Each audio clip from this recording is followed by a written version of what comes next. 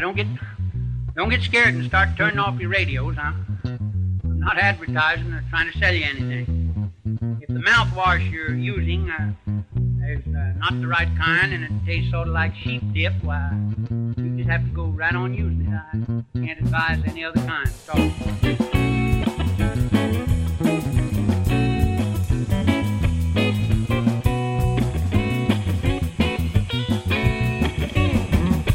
Welcome to Bacon, Beans, and Limousines. This is a Will Rogers Memorial Museum podcast. I'm your host, Jacob Crumweedy. Guys, and I'm Bart Taylor. We want to welcome you in for episode 22 on the life and times of Will Rogers. We're down in the basement again, me and old Jacob. We're going to supply you with just a little bit of stuff on Will Rogers' run for president in 1928.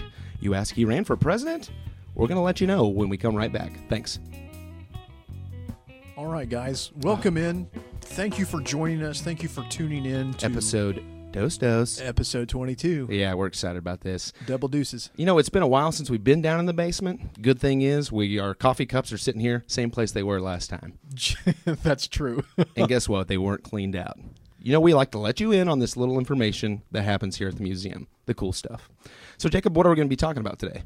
Well, did you know, Bart? What? That Will Rogers ran for president? No, he didn't. No, he didn't. In 96? No.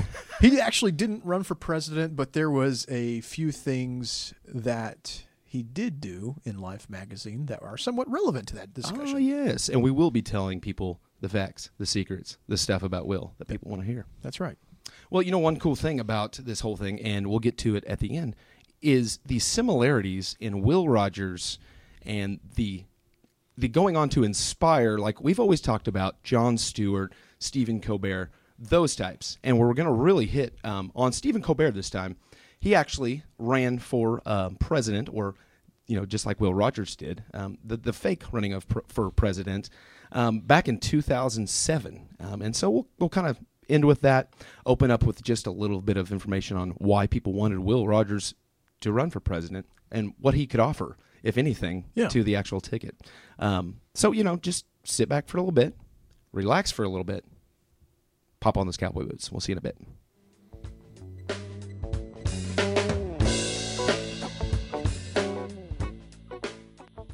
Are you tired of the current field of presidential candidates?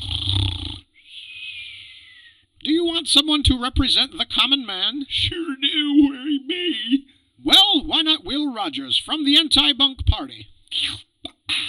Will Rogers, he choose to run.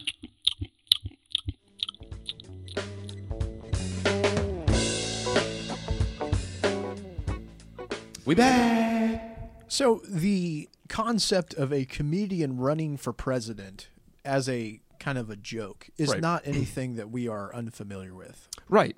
And like I said, you know, we get to see even what Stephen Colbert did. There's a couple movies that are, you almost think they're inspired by Will Rogers, and we'll go on to talk about that stuff. But let's kind of set our listeners up with what was going on and maybe who were the main proponents of pushing Will towards this fake run for presidency. Well, actually, it kind of goes back a little further than that. Okay. I'm going to start the story just to kind of put you in the time period. This whole discussion kind of started in 1924 at the Democratic National Convention.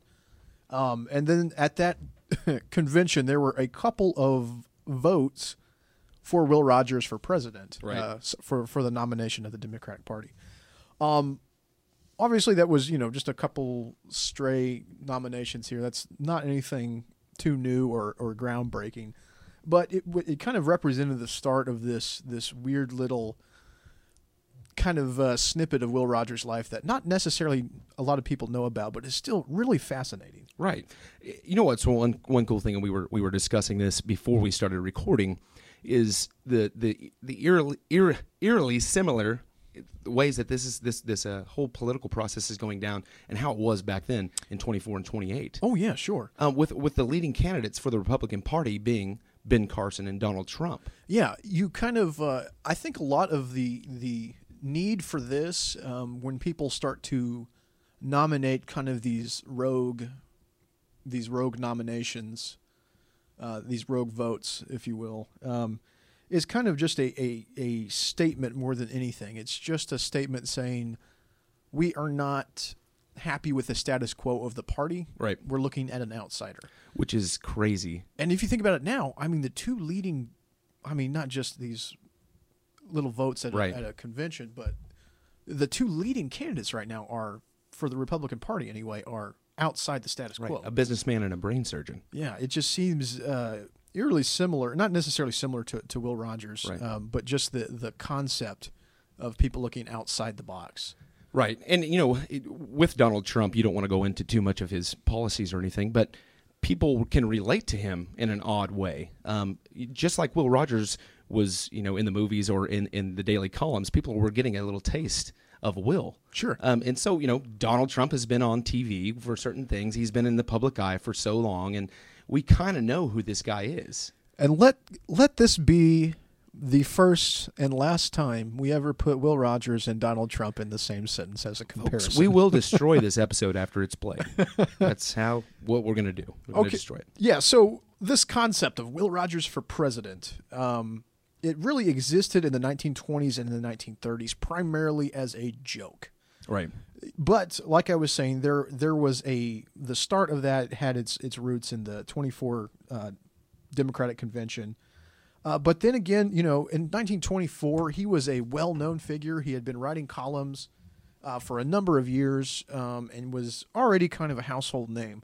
But by 1928, he was growing exponentially in popularity. Right.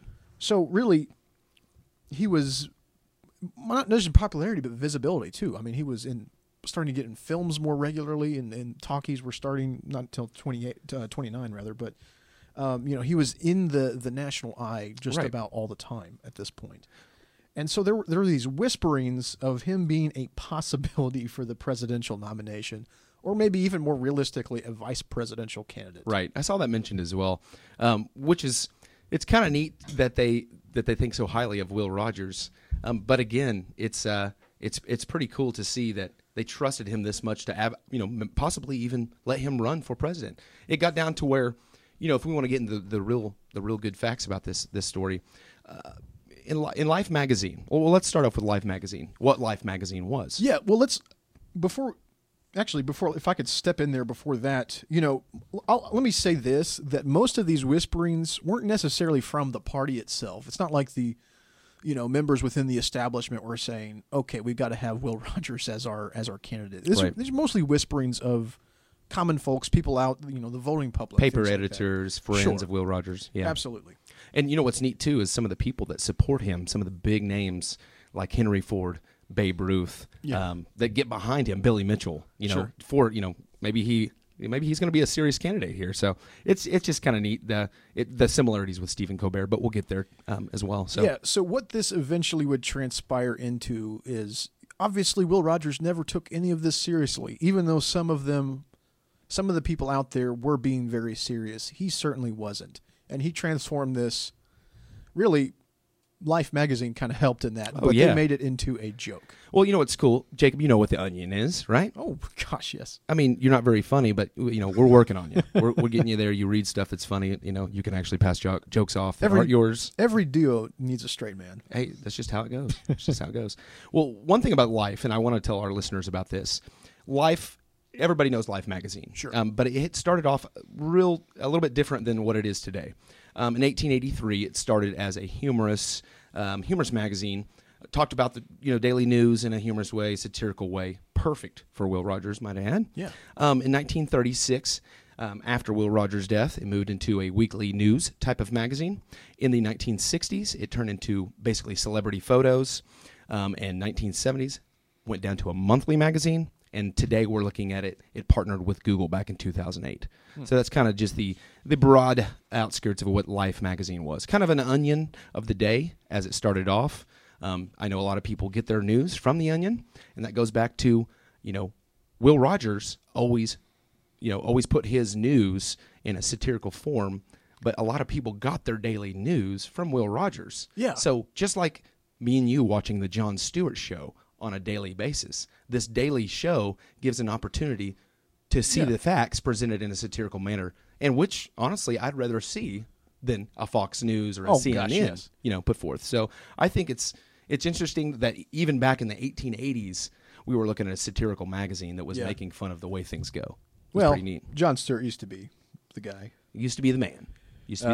Yeah, no, and I think going back to the Life magazine stuff, I think a lot of the reason for the joke was, again, that displeasure or unrest within the party, looking for something else, right? Trying to grasp onto something else.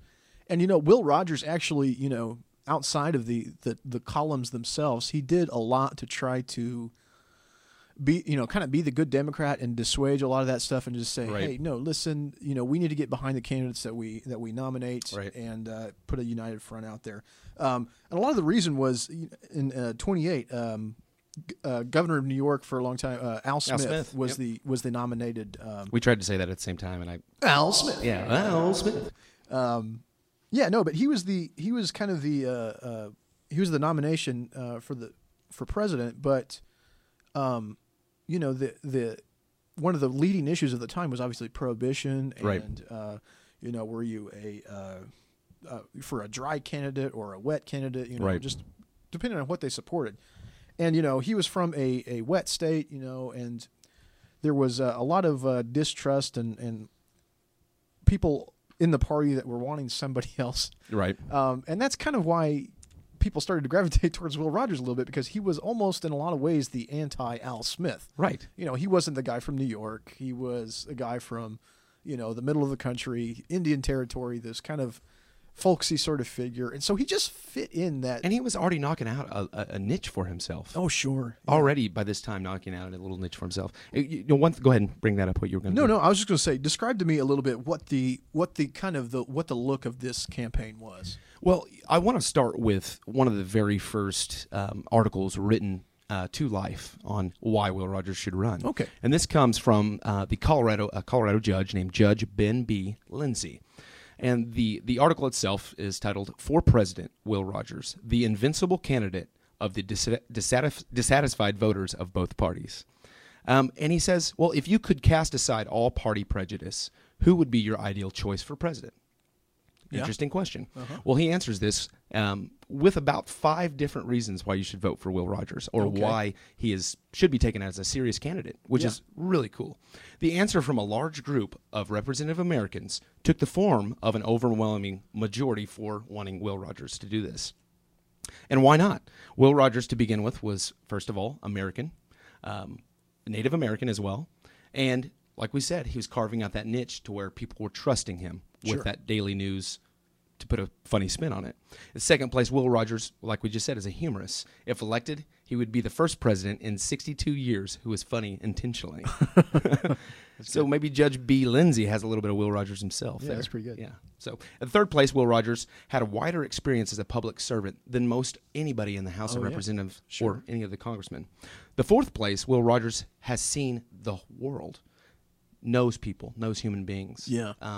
That warm spirit that knows culture, that knows other cultures. Is really interesting. And the fifth and final one, he says, Will Rogers is a good scout.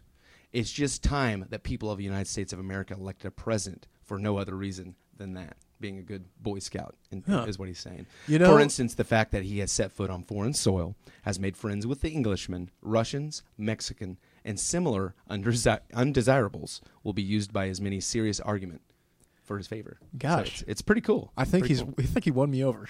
Right. I'll vote for him. So we're gonna be pushing actually him into this next presidential election if we can.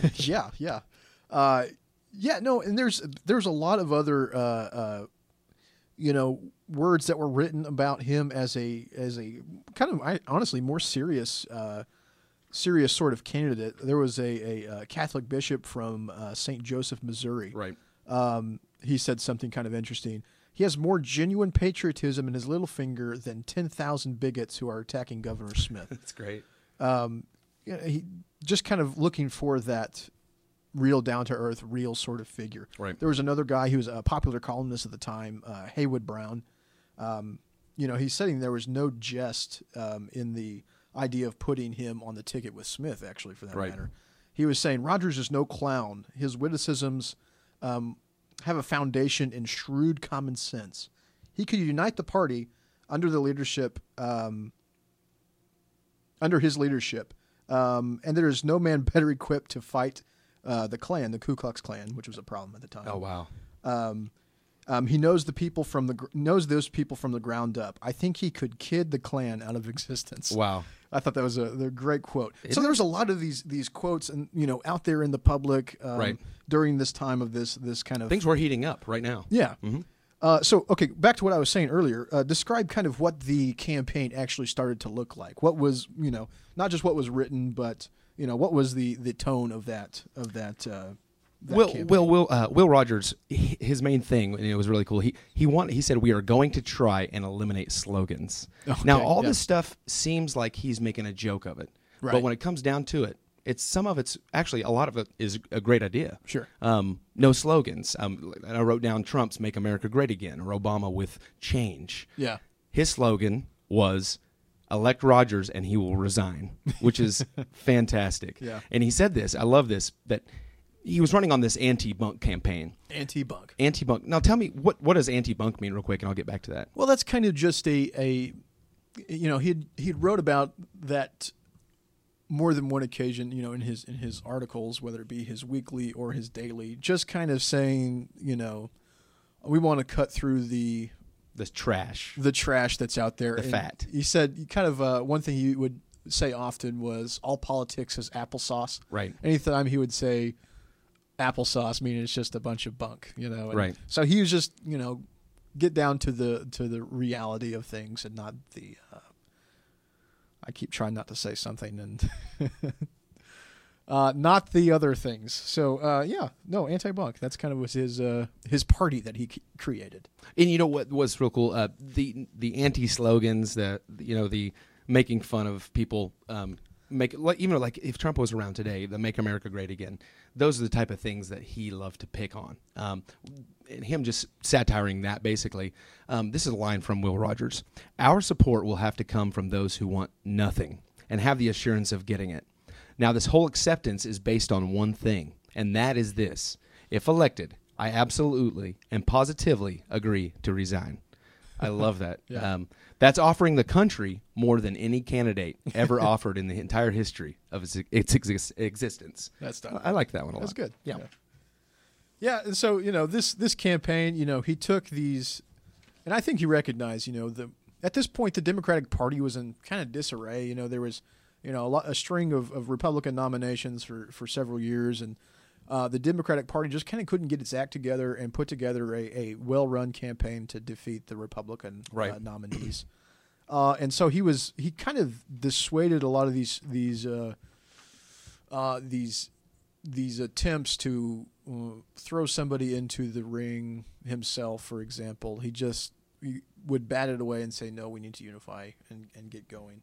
And there was, I'll kind of move on past 1928, move on to 1932 here for a minute, to that kind of same theme when obviously Franklin Delano Roosevelt was running. Right. And a lot of these things started to come up again, this Will Rogers for president and things like that. And, I think FDR was a little bit concerned about that. Actually, did he not write Will Rogers, or at least try to get a hold of it to see if it was a serious note or not? He sent him some correspondence saying, I wish I had the whole letter here in front of me, but he said essentially, don't forget that you are a Democrat by birth, training, and tough experience. And I know you won't get mixed into any full movement to make the good old donkey chase his own tail and give the elephant a chance to win the race. That's fantastic. So, you should have read that in FDR's voice, but we'll go over and dub that. So. Yeah. So no, it's something that I think that letter speaks so much for FDR to know and understand that Rogers' campaigns had been a joke, but also to know and understand how popular he was at the time, right? And say, listen, no, we got to unify as a party. And I think there was a little element of concern in his letter that he wrote. I agree. And what's cool too is FDR he took some of what Will Rogers was all about and applied it to his own candidacy. Made himself a little more populist. Right. Going for the homely guy. You know, even on his radio addresses. Oh, yeah. He knew that Will Rogers tapped something central to the people of America. Oh, yeah. He knew that could possibly be his route with fireside chats. You know, I mean, it's pretty neat. We've said this before on this program, too, that on more than one occasion, he would have Will Rogers open for him. Right. He would do his fireside chat. So tuning in to listen to the president, the first thing you would hear before that would be Will Rogers getting the crowd warmed up, essentially. Right. So yeah, that's pretty neat. Pretty neat. Well, Bart, let's move on to part 2, I'd say, right? Yeah. Let's take a quick break, and we'll be right back. Sounds great.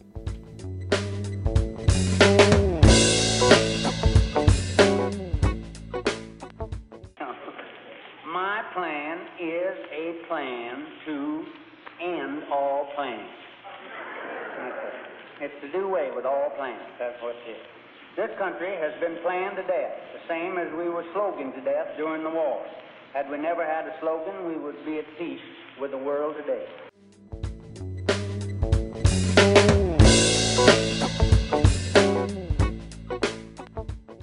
Back, son. Back. Steve. What are you, Chris Berman? Yes. You can't use you reuse the jokes. I told you, folks, he reuses jokes. Did I say that already? You did. I've made that joke before. Episode 18, exactly. 3 minutes in, 3 minutes, 20 seconds in. He's got all my jokes memorized. Yeah. They're that good. Well, he memorized mine first. So. All right. Let's get back to this. Like we were saying earlier, this idea of a kind of a comedian / humorist doing a fake presidential run. This is nothing new, right? And nothing that we haven't encountered before necessarily. Right. And I step in right here. October 16th, 2007. Oh, I remember this. Oh, I remember the day like it was yesterday. I'm sure you do. What were you doing? Sitting in your dorm room eating Doritos because Stephen Colbert was sponsored by Doritos. His campaign was run on Dorito nacho chips. So maybe that's what you were doing. So October 16th, 2007, Stephen Colbert, obviously of The Daily Show, Jon Stewart's Daily Show, and then he had his own show, Stephen Colbert Show. The Colbert Report. And now he's like the bigwig. He is the big Letterman. talking head. Yeah, exactly. Took over for David Letterman. Such a great show too. Yeah, and what's neat is in this time of bunk that I think we're living in, just like Will Rogers was living in. Yeah, you see Stephen Colbert in 2007, prime time of that bunk period in politics, coming up and doing real similar thing. Yeah, and I think it's such a good outlet too because at least with me, I get so frustrated seeing both sides fighting back and forth, and it's ridiculous. They're getting so polarized, and it's ridiculous. It's nice to have that comedic outlet at some point where you can just kind of sit back and laugh and say, And that's why I'm here, folks. Yeah. There's no other reason I'm on this podcast. My research is trash. So basically, what happened after learning that the fee to file in the Republican primary was $35,000, Colbert abandoned plans to run as the Republican. As he previously has stated, he would try to keep his expenditures under $5,000. So then the FEC could not come through and say, "Well, you owe us that $35,000." So right off the bat, he was trying to skirt the rules, which I thought was classic. But the funny thing is, Colbert's campaign was likened. If you've ever seen the film Man of the Year with Robin Williams, it's kind of the same idea. It's the same thing. A comedian runs. Basically, Robin Williams plays the comedian who runs for president. And this actually happened in 1968. Pat Paulson received over 200,000 votes, and he ran sort of like Will Rogers because of the dissatisfaction of political things that were going on. When things get really polarized, you kind of start to see that. You start to see our comedians and our satirists come out and really show the truth that's going on, or at least adding a different perspective there. But I really do like this part about Colbert. Colbert obviously was just kind of goofing off, just bringing up the fact that, hey, our choices are pretty trash. I might as well throw my hat in the ring as well. Colbert's campaign touted him as South Carolina's native or favorite son candidate, running exclusively in the state of South Carolina and for the state's interests. One of the funny things I remember him saying on his show, "I am from South Carolina, and I am for South Carolina, and I defy any other candidate to pander more to the people of South Carolina. those beautiful, beautiful people. It's just a classic Will Rogers inspired event, I think, personally. Another thing that was really funny, his whole candidacy was sponsored by Doritos. And so, I thought that was really funny. He just basically, as the candidate of Doritos, his hands are stained by corporate corruption and nacho cheese, which is great. Because after you eat nacho Doritos, they're all over your fingers. Sure. Just like them Cheetos. So, just a couple neat things. Yeah. And that sort of stuff is just, it's good stuff. We need another person to fake run for president. Oh, heck, why not just Will Rogers himself? Exactly. From here on out, join the campaign. Yeah, Will Rogers we're for starting president. next Tuesday. Meet us at the local restaurant. We're going to go house to house, knocking on doors. I'll be at the local Daylight Donuts, passing out sausage buttons. rolls and buttons and the whole bit. One thing I kind of want to close with, Will explained what bunk was in his terms, and that's why I think Stephen Colbert, Jon Stewart, all those guys were perfect for what is going on today, especially Stephen Colbert. This is the age of bunk, Mr. Rogers says. We eat it with our cereal at breakfast. We ride to work with it posted before our eyes. We see it in the movies at night. We hear it over the radio. Bunk is the American staple of existence. In love, in war, in work and play, it is busy making things seem what they almost certainly are not. Bunk greases the wheels of industry. Bunk furnishes the home. Mr. Rogers, of course, did not originate this idea. Nor is he the first man to see the bunk color politics as well as everything else in American life. The truth of the matter is that the American people like bunk. They choose it deliberately. It is the breath of life to them. Now look at today. Dude, it's that's the same true. exact thing that's going on. That's good stuff. We feed everybody that is bunk. We feed them. So I just thought that was really neat to bring up that Will Rogers, of course, is associated almost 100 years later with something that comes right down to home. I thought it was great. Thought it was great. Where did that come from? That comes from Bart's brain, page 26. Well, guys, I think that wraps it up for us for this month's podcast of Bacon, Beans, and Limousines. We want to do our quick thank yous. This is brought to you by the Will Rogers Memorial Museums. This episode was produced by Jacob Crumwitty and Bart Taylor. Special thanks goes out to the Move Trio for the music. Actually, you're not Move Trio anymore. We're Move Tet, man. There's four of you. Just goes to show you how big a fan he is. Yeah. Zip. Well, thanks to the Move Tet for the music that. in the intro and outro. And, of course, the sources we used this week was Ben Yagoda's Will Rogers biography, Will Rogers, A Political Life by Dr. Richard White, and, of course, the articles himself from Will Rogers he chose to run. So anyway, I think that just about does it for us. Thanks for tuning in. Thanks for listening. And, of course, always, Episode 22 in the books.